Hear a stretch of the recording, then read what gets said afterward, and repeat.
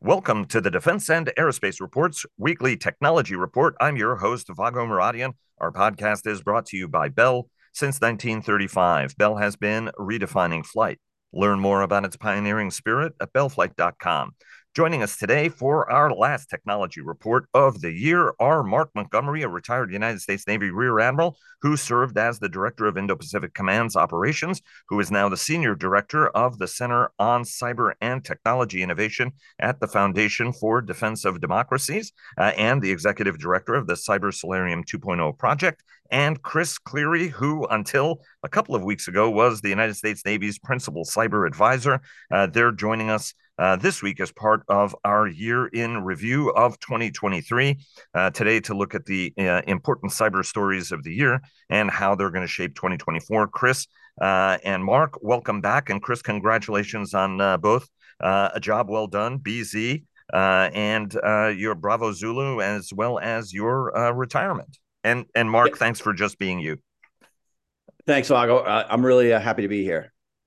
Hey, thank you, Vago. Great to be here. Great to be here with Chris. Indeed, a pleasure having you both of you gentlemen on, and we appreciate very much, Chris. Thanks very much for being so generous with your time while you were in government, and so hopefully we'll be able to spend a little bit more time together in whatever your next gig is.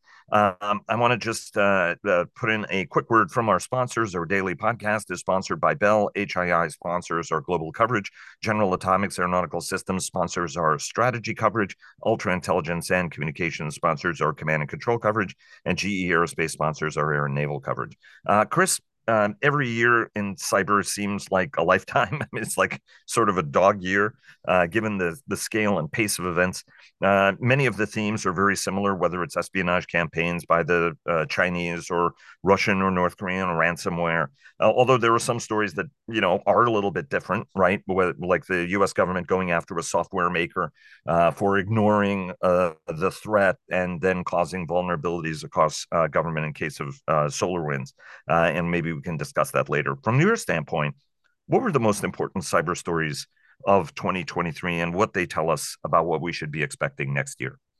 Yeah, wow, Vago, we could really talk about that all day. And it was funny as we were getting ready for this call, it's how all these cyber activities sort of blend into each other. Whether it was this year or last year, I think it's the things that have happened collectively over the last couple of years that have really brought attention to this problem and the things we need to do within inside the Department of Defense, the larger U.S. federal government, to get after them. The ones, obviously, as the principal cyber advisor for the Department of the Navy, I was looking at the things that more affected the Department of Defense and the way that we were positioning our capabilities to be able to respond in, current and in future activity.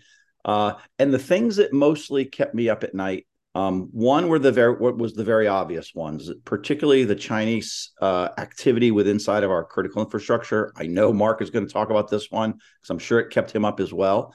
But it was the sort of the audacity of the adversary looking at targets that we had awareness of that don't necessarily have any intrinsic intelligence value to them. If you're on some defense critical infrastructure piece of technology, there's nothing preventing you going to Siemens Electronic or any of these manufacturers of this equipment and just buying it off the shelf and bringing it and creating your own infrastructure. So there's really nothing to be gained other than positioning yourself for future activity to degrade my ability to do things I have to do in the defense critical infrastructure space. And the other story that was probably not as widely distributed, it had popped up and down over times, and it was really sort of the Department of Defense's struggle with fully baking its cyber practices within the Department of Defense. And this goes everything from how we're going to man, train, and equip the mission force, how the services present capabilities back to the Joint Force operators, the Joint Force commanders, as well as how we begin to move resources around the board to do the things that we haven't traditionally considered key or primary things we need to defend, like defense critical infrastructure. So you're going to hear that theme a lot from me moving forward. But yeah, it was an interesting year. It's always interesting to see how all this plays out at the Department of Defense level. And yeah, well, I'm happy to expand on any of that. And I'm going to come back to you in a little bit to sort of get a progress, right? I mean, to get a report card a little bit on the wheel moving faster, given that every conversation we've had over the course of many years was about how we get that wheel to actually steadily move faster. Mark, right? You've been looking at this problem, obviously, for a long period of time. What are the stories that jumped out at you, whether they were the big stories or actually the smaller stories that people actually didn't pay attention to that may have had a disproportionately large impact? Hey, thank you, Vago. And I attach myself to everything that Chris said. What I'll say, there's three stories I was tracking, two big ones, and like you said, one kind of quiet one. The two big ones are ones where the threat has really brought home the challenge and the vulnerability to the United States. The first is Volt Typhoon, what Chris Cleary was talking to there, the idea that that we're now saying out loud what a lot of us understood quietly, which is that China and to some degree other adversaries have put a lot of malware in our national critical infrastructure. And why this really matters is military mobility. Our ability to get equipment, supplies, resources from U.S. Bases to our forward deployed forces requires U.S. and our partner countries, ports, aviation, and rail systems, highway systems to be secure, so that it's not enough that you're secure on the military base. You have to be secure as you leave the military base. And Volt Typhoon revealed that the Chinese have been putting malware in both our forward deployed sites. I think there's reasonable expectation our allies like Japan and Taiwan and Philippines have the same issues, but also in continental U.S. in these systems, and we will not have good military mobility. So the adversary has put down a big chip there, and it means we have to make a lot of investments in these systems. Right. The other part the adversary has done is ransomware, criminal activity. This criminal activity continues to bedevil, small, medium-sized businesses, utilities, state and local governments. It's going up, after a small blip in February of 2022, where it decreased because of Russia's illegal invasion of Ukraine. It has come back with a vengeance, ransomware. And ransomware, there's a slight silver lining to it, which is that more and more of these utilities, state and local governments, medium-sized businesses are having to make investments in cybersecurity, not because they listen to the national security imperative, but because it's their bottom line of their business model. So ransomware, those are the two big ones. If I can give you one small one, it's a very bad decision by the GOP Rules Committee to narrowly define what could go in the National Defense Authorization Act. And that's because historically the House, markup and floor amendments were how we got a lot of the important national security issues that weren't a majority Department of Defense. In other words, national security issues that were anchored in the Department of Homeland Security or transportation or energy would get into the NDAA through that mechanism. House Rules Committee, I think really led by Chip Roy in this decision making, hurt national security significantly because while they can say they're trying to be purer than pure, the reality is there is not another vehicle for many of these non-defense national security issues to be smoothly put through Congress. As a result, this NDAA is much more an NDA about the Department of Defense than it is about the rest of the government and national security. Chris, we've talked about Chinese cyber activities for a long time. I mean, I was doing interviews and concerns about malware, Chinese malware, a decade or more ago, right? Whether it was an advanced persistent threat in any of our servers and capabilities. I mean, they were resident, in joint staff computers at the State Department and elsewhere. We have a lot of evidence that despite the progress we're making, we're still behind, right? I mean, it seems like a lifetime ago, but the FBI spearheaded a global campaign to clear some 700,000 computers worldwide of the Quackbot malware. Walk the audience through the nature of Chinese cyber activities, right? And the progress we're making toward it, because each one of these are problems we have known. They may have become more public, but there were problems nonetheless that folks like you have been dealing, been dealing with inside government for a long time. Yeah, there's a philosophical sort of question in there a little bit, and I think it gets into just generic strategies of how nation states want to deal with each other. One of my favorite books is Moneyball. And it talks about this idea of, there's a really good line in the beginning of it when, the Jonah Hill character says, it's not about buying players, it's about buying wins. And I think the U.S. government has always looked at playing the game kind of similar to where the Yankees did it with buying players, because we can afford them. And those are called Columbia-class submarine, Virginia-class, Columbia-class sub, Virginia-class, Ford-class aircraft carrier, the Joint Strike Fighter. We are not limited by the kinds of capabilities that we can go off and acquire through our defense industrial base, and we lead the world in these kind of things. I think when the Chinese saw their inability to keep up with us, let's say with a blue water navy, they pivoted and they said, what are the things we need to do that cost less, that can keep our adversaries at bay? They very aggressively went after hypersonics, long range hypersonics to engage our ships before we can get within, say carrier aviation range of targets. And they also very aggressively adopted non-kinetic cyber warfare as a way to degrade or impede or dissuade, or whatever word you want to put in there, make us worried about our ability to be able to come to the fight prepared and do the things that we need to do. When we see the adversary pivoting from not only developing low-cost weapons to engage, war-fighting capability, i.e. ships, but getting even beyond that, getting into the things that Mark was referring to. And he talks about it. I love the way Mark says it, military mobility. There is nothing the Department of Defense does that is not underpinned in some way, shape, or form by the defense industrial infrastructure of the United States.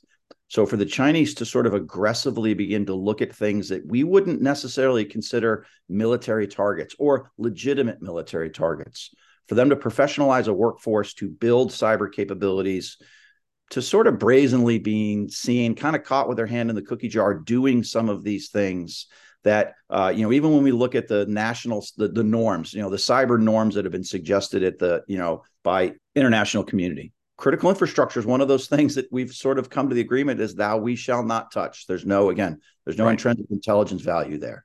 Once again, those are the things that keep me up at night. It's not just that the Chinese are doing this, but they also have a unique ability of doing things at scale, right? Whether it's electronic warfare, whether it's cyber, whether it's weapons production. We have a tendency of boutiquing it, whereas they have a tendency of industrializing it. That's a really, really good point. And this gets back into the other things that, as the principal cyber advisor was doing, is just ensuring that we're building these other forces appropriately alongside the things we do kinetically.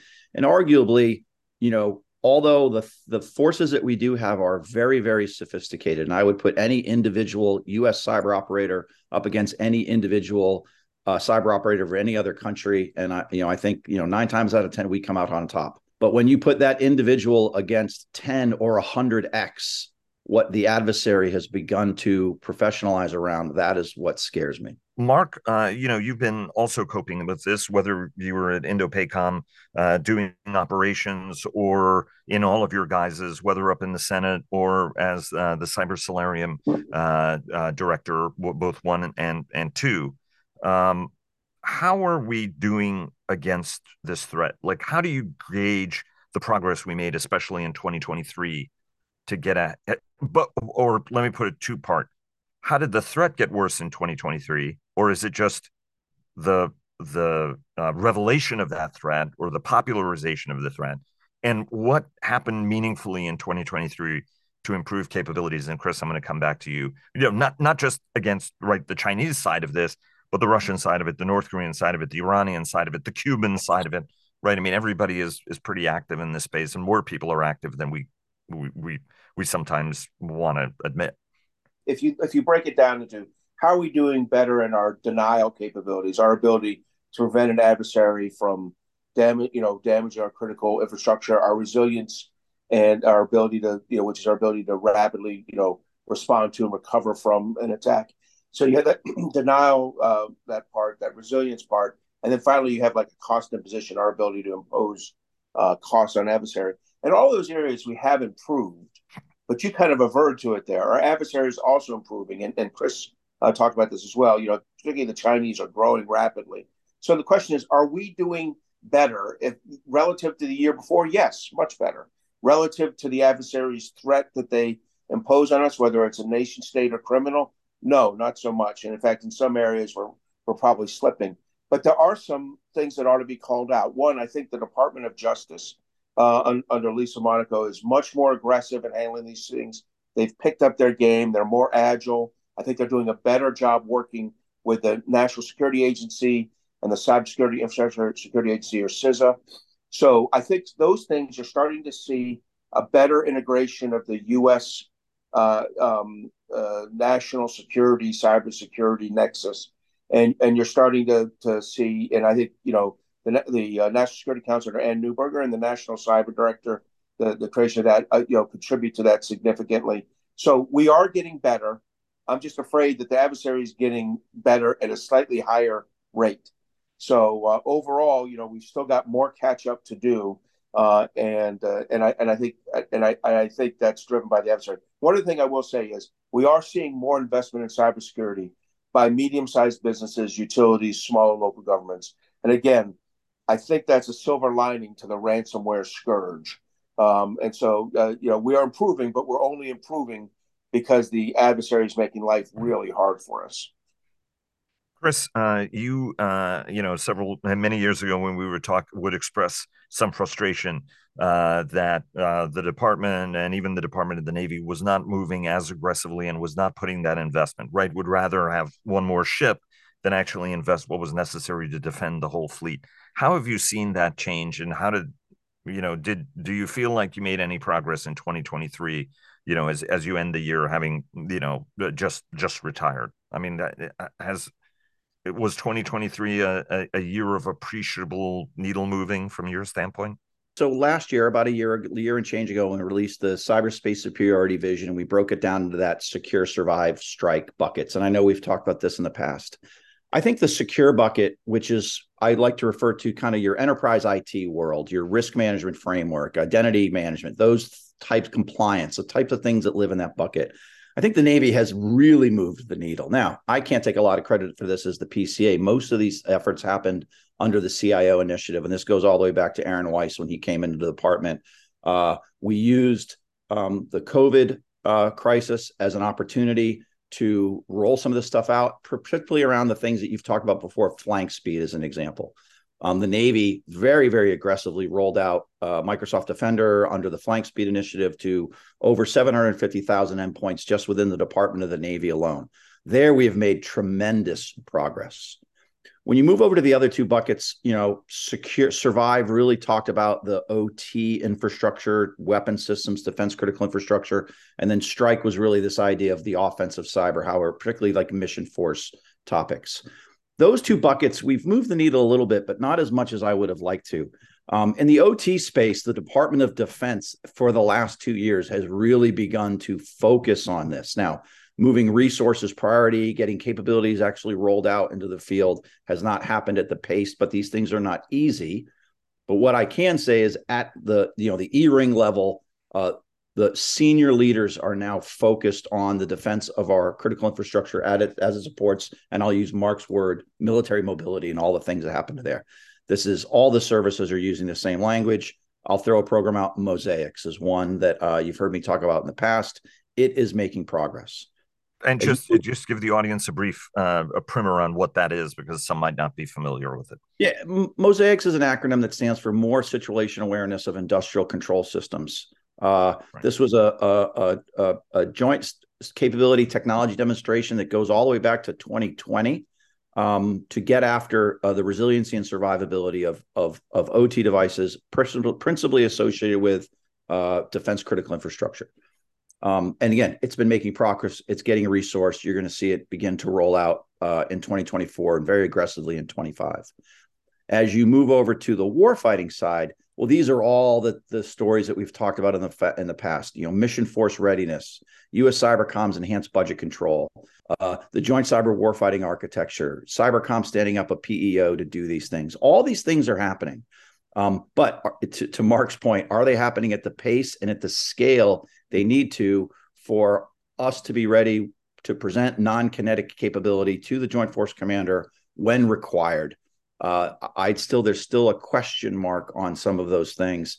And again, it gets back into a conversation I had with the secretary as I was leaving, where I encouraged two things. One is making cyber much more of a core competency for the department. I think all the services are struggling with this with a little bit. How does this become a core mission space, not just something we do, but something that we aggressively professionalize in across the services? Or maybe we find out through some of the National Defense Authorization Act stuff that's going on right now, maybe we redesign how the Department of Defense presents these forces, and not everybody takes a equal share of responsibility. Maybe the Army does more than the Navy, or the Air Force does more, the Marine Corps does more. We're still working through that. Mark, how do you gauge progress as somebody who has sort of a foot inside and a foot outside as you watch this? What progress was made in 23? So first, I'd have to break this up in a different way that I did previously. I would talk about how the .mil is doing versus how the .gov versus the private sector, and there are big differences. Look, the .mil has, because of a persistent NDAA with House Armed Services Committee, Senate Armed Services Committee, professional staff members who've been there years or decades. They are very efficient at cranking legislation to get DoD iterative change, the Department of Defense iterative change. So both Department of Defense and Cyber Command have 20 to 30 pieces of legislation every year. Many of them slip to the committees by the department or the command, right, to make things slightly more efficient, make things more effective. So the Department of Defense, as challenging as probably Chris thought it was on occasion, really is the gold standard for the United States, right? They're in a good position. NSA is leading. I think NSA support to the defense industrial basis is really, the top performing, sector risk management agency. So the DoD, with all its challenges, and it has challenges, is still in the best position.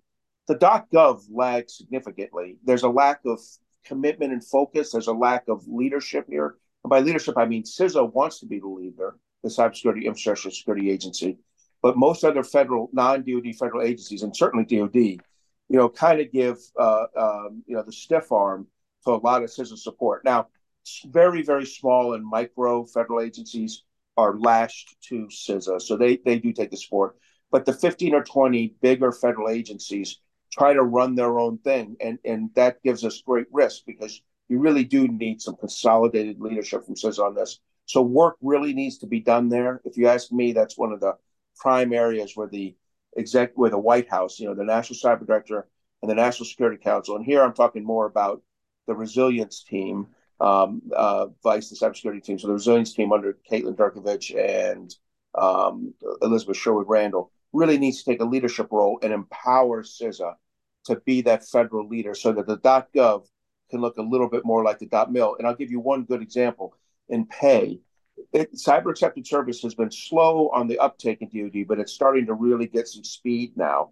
And that is a better compensation and retention system for cyber professionals than the traditional pay bands. That exists in the Department of Defense. It does not exist broadly in the .gov. It also exists in the intelligence community. They have a great system. So my point on this is fixing that kind of workforce management and compensation system is something that .gov really needs to tackle. Fixing CISA's leadership position, anchoring CISA's leadership position is something the executive branch needs to tackle. And then finally, how all of them work with the public sector, needs to improve. As I said, DoD is probably at the leading edge. Department of Energy is in a good position. And then a lot of the other performers of sector risk management agencies lag. So kind of that's how I see the federal government's role here. So as much as the Department of Defense can sometimes be the subject of our ire, it really is in the best position of anyone in government. And there are a lot of reasons for that, including having the manpower and resource and more access to resources and having enough people to send them for training, which the other agencies don't have. Chris, we're getting a little bit short on time, and I've got two questions. I want to end with an AI question, but first, a threat question. How we have a tendency of looking at China, Russia, Iran, and North Korea in their separate silos, whereas over the past year and past 2 years, in fact, we've seen them working more closely together. The Iranians and North Koreans supplying weapons, the Chinese giving all kinds of other support to Russia, maybe perhaps just short of anything from a significant weaponry standpoint, but certainly technological support and the like. how is that cooperation and alliance? We heard Admiral Lung Aquilino ring an alarm on that this week from Tokyo about the closeness of the Chinese-Russia relationship in North Korea and the Pacific. From your perspective, how has the cyber threat changed, and what evidence do we have that these four are actually kind of colluding and working together? And what does that tell us about the way we need to be defending, right? Because we have a tendency of looking at each one of these guys in different buckets, and I wanted to get your sense how that needle has moved in cyberspace and how we're responding. How it's driving the way that we defend ourselves, or the kind of offensive actions we take to protect ourselves, right? I mean, what does that threat look like, and how is that shaping the way we respond? Yeah, that's a tough question because from in the physical world, yes, we have seen partnering between, let's say, the Russians and the Chinese, just from a relationship building standpoint, the ability to resource each other, with the Koreans or whoever's going on with it, whether it's being what's going on in the Ukraine or the Levant and Israel right now. I don't know if we've seen as much partnering from a cyber perspective, but what I do think you see is lessons learned from the battlefield that they're taking to heart and maybe integrating in their own ways. When you look at the war in Ukraine or what happened in Israel, there were cyber activities that happened in the beginning. They quickly get glossed over, with the exception of the communities that focus on those things, right? So if you're inside the cyber community, of course, you're looking at the cyber activities, but to the larger, or to the layman who's just sort of looking at this from the outside looking in, you see things that go kinetically very, very quickly. So it's easy to pivot resources to the kinetic things. And again, once again, as the cyber people, and I think Mark would kind of back me up on this, it's very, very easy to pivot resources to things that you can look at and count and touch and feel: missiles, ships, airplanes, tanks, bullets, guns. It's very, very easy to do those things. It's harder to push resources over into the cyber world, with the exception of the defense side, through things like flank speed and zero trust and, project and, Operation Thunderdome and stuff like that. Yeah, that is going very well. But you don't see as many of those resources being pivoted over to the areas that we've talked about all through this conversation, at speed and scale, particularly OT, ashore and afloat, and the presentation of offensive cyber forces to deliver similar effects. You just don't see as much of that moving as quickly. Mark, your sense on all of this? I think we've always had this great line that we reserve the right to respond to a cyber incident with a wide range of capabilities, kinetic, economic, diplomatic, law enforcement, cyber.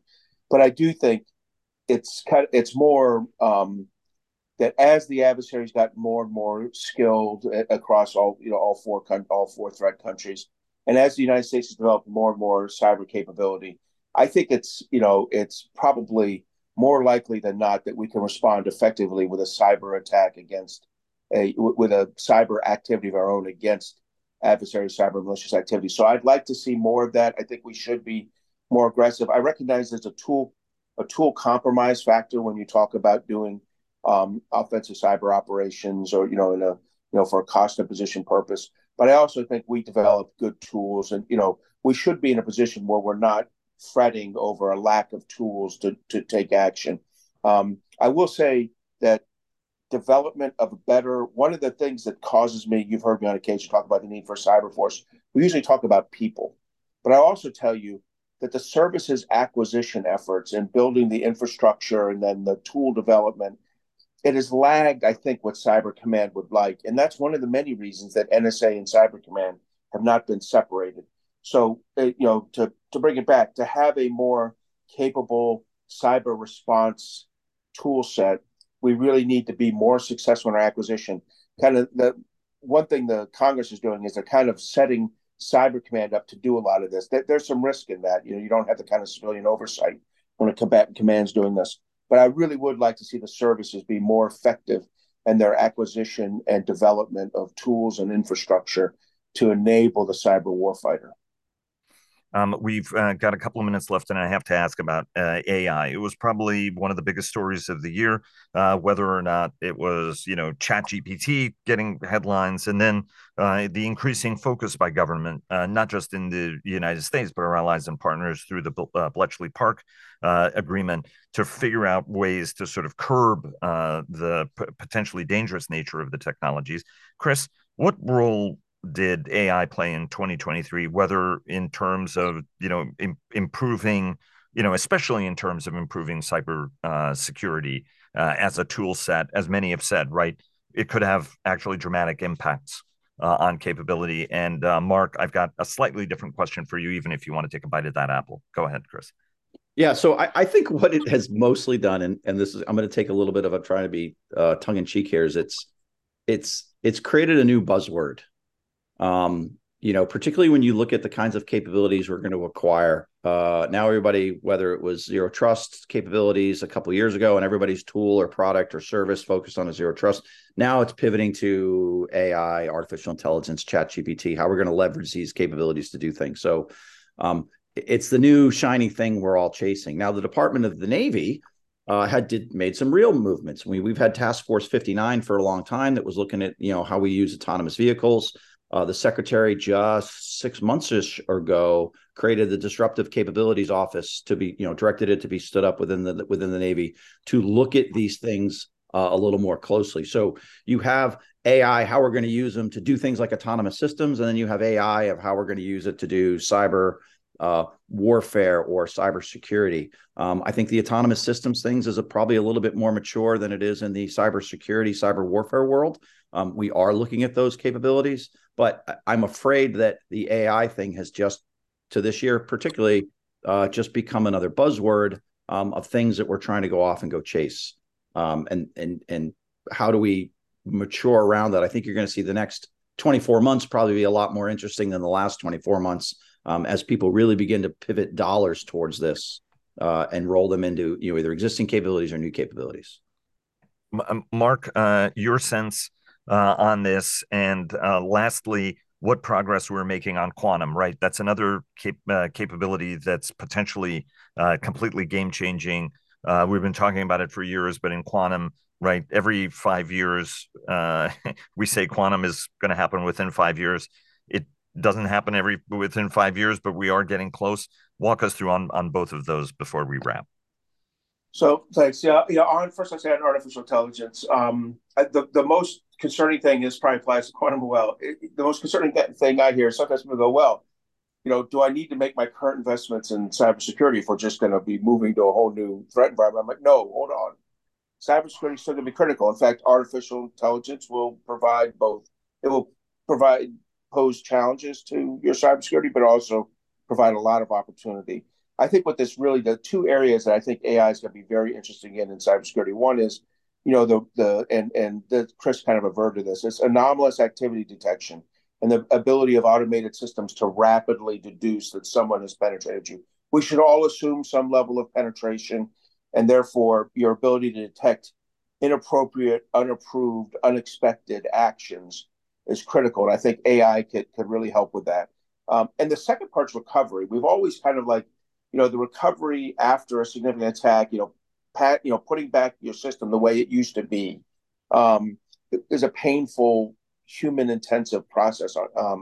And I think AI can really help with that recovery. Constantly taking snapshots of your systems, seconds or microseconds before the cyber malicious activity. So the system knows how to restore itself to the last time it was healthy rapidly. I think AI could be a big player in the recovery. And I think recovery is going to be a big part of how we look at cybersecurity going forward. It's going to be that big element of resilience. When I look at quantum, what I would tell you, again, this isn't going to impact us today or tomorrow, although there have been some breakthroughs just in the last few weeks or months at IBM and others. Quantum is telling us to hurry up on making sure that we are getting our critical systems into quantum resilient encryption, and that's a big bill, and it's one that we've kind of deferred I think we really did, to NSA's credit, they thought about it 15 years ago, began to ask for budgets for it. Congress gave them the money. But I think many times, 10, 12, 8, 6 years ago, the budget that should have helped with quantum and resilient encryption development and protection was that repurposed back into legacy encryption issues. So now we're kind of at the point where we really have to spend real money, each year to make ourselves more secure in the future, and that the secrets that we hold now that would still be of value a decade from now are truly protected from future snooping. We got work to do in both. But look, I see great opportunity in both, and I see cybersecurity as still being a critical issue 5 years from now, 10 years from now, and 20 years from now. Chris, if you've got a 15-second ad you want to make to that about the progress the department is making, right, given that this technology is bearing down on us before we part. Go ahead. Yeah, and the 15 seconds would be, I'll just reiterate what I said before. I think that you have seen investments begin to move in the creation of organizations designed to study for these things. So the Department of Defense is positioning itself to be able to acquire, adopt, embrace, integrate these capabilities into the joint force moving forward. So that is encouraging. Guys, thanks so very much for joining us. Really appreciate it. Hope you and yours have great holidays and a very happy new year, and looking forward to working together again in 2024. Thanks so very much. And Chris, congratulations again on your retirement, and bravo Zulu. Thank you, Vago. Hey, thank you, Vago.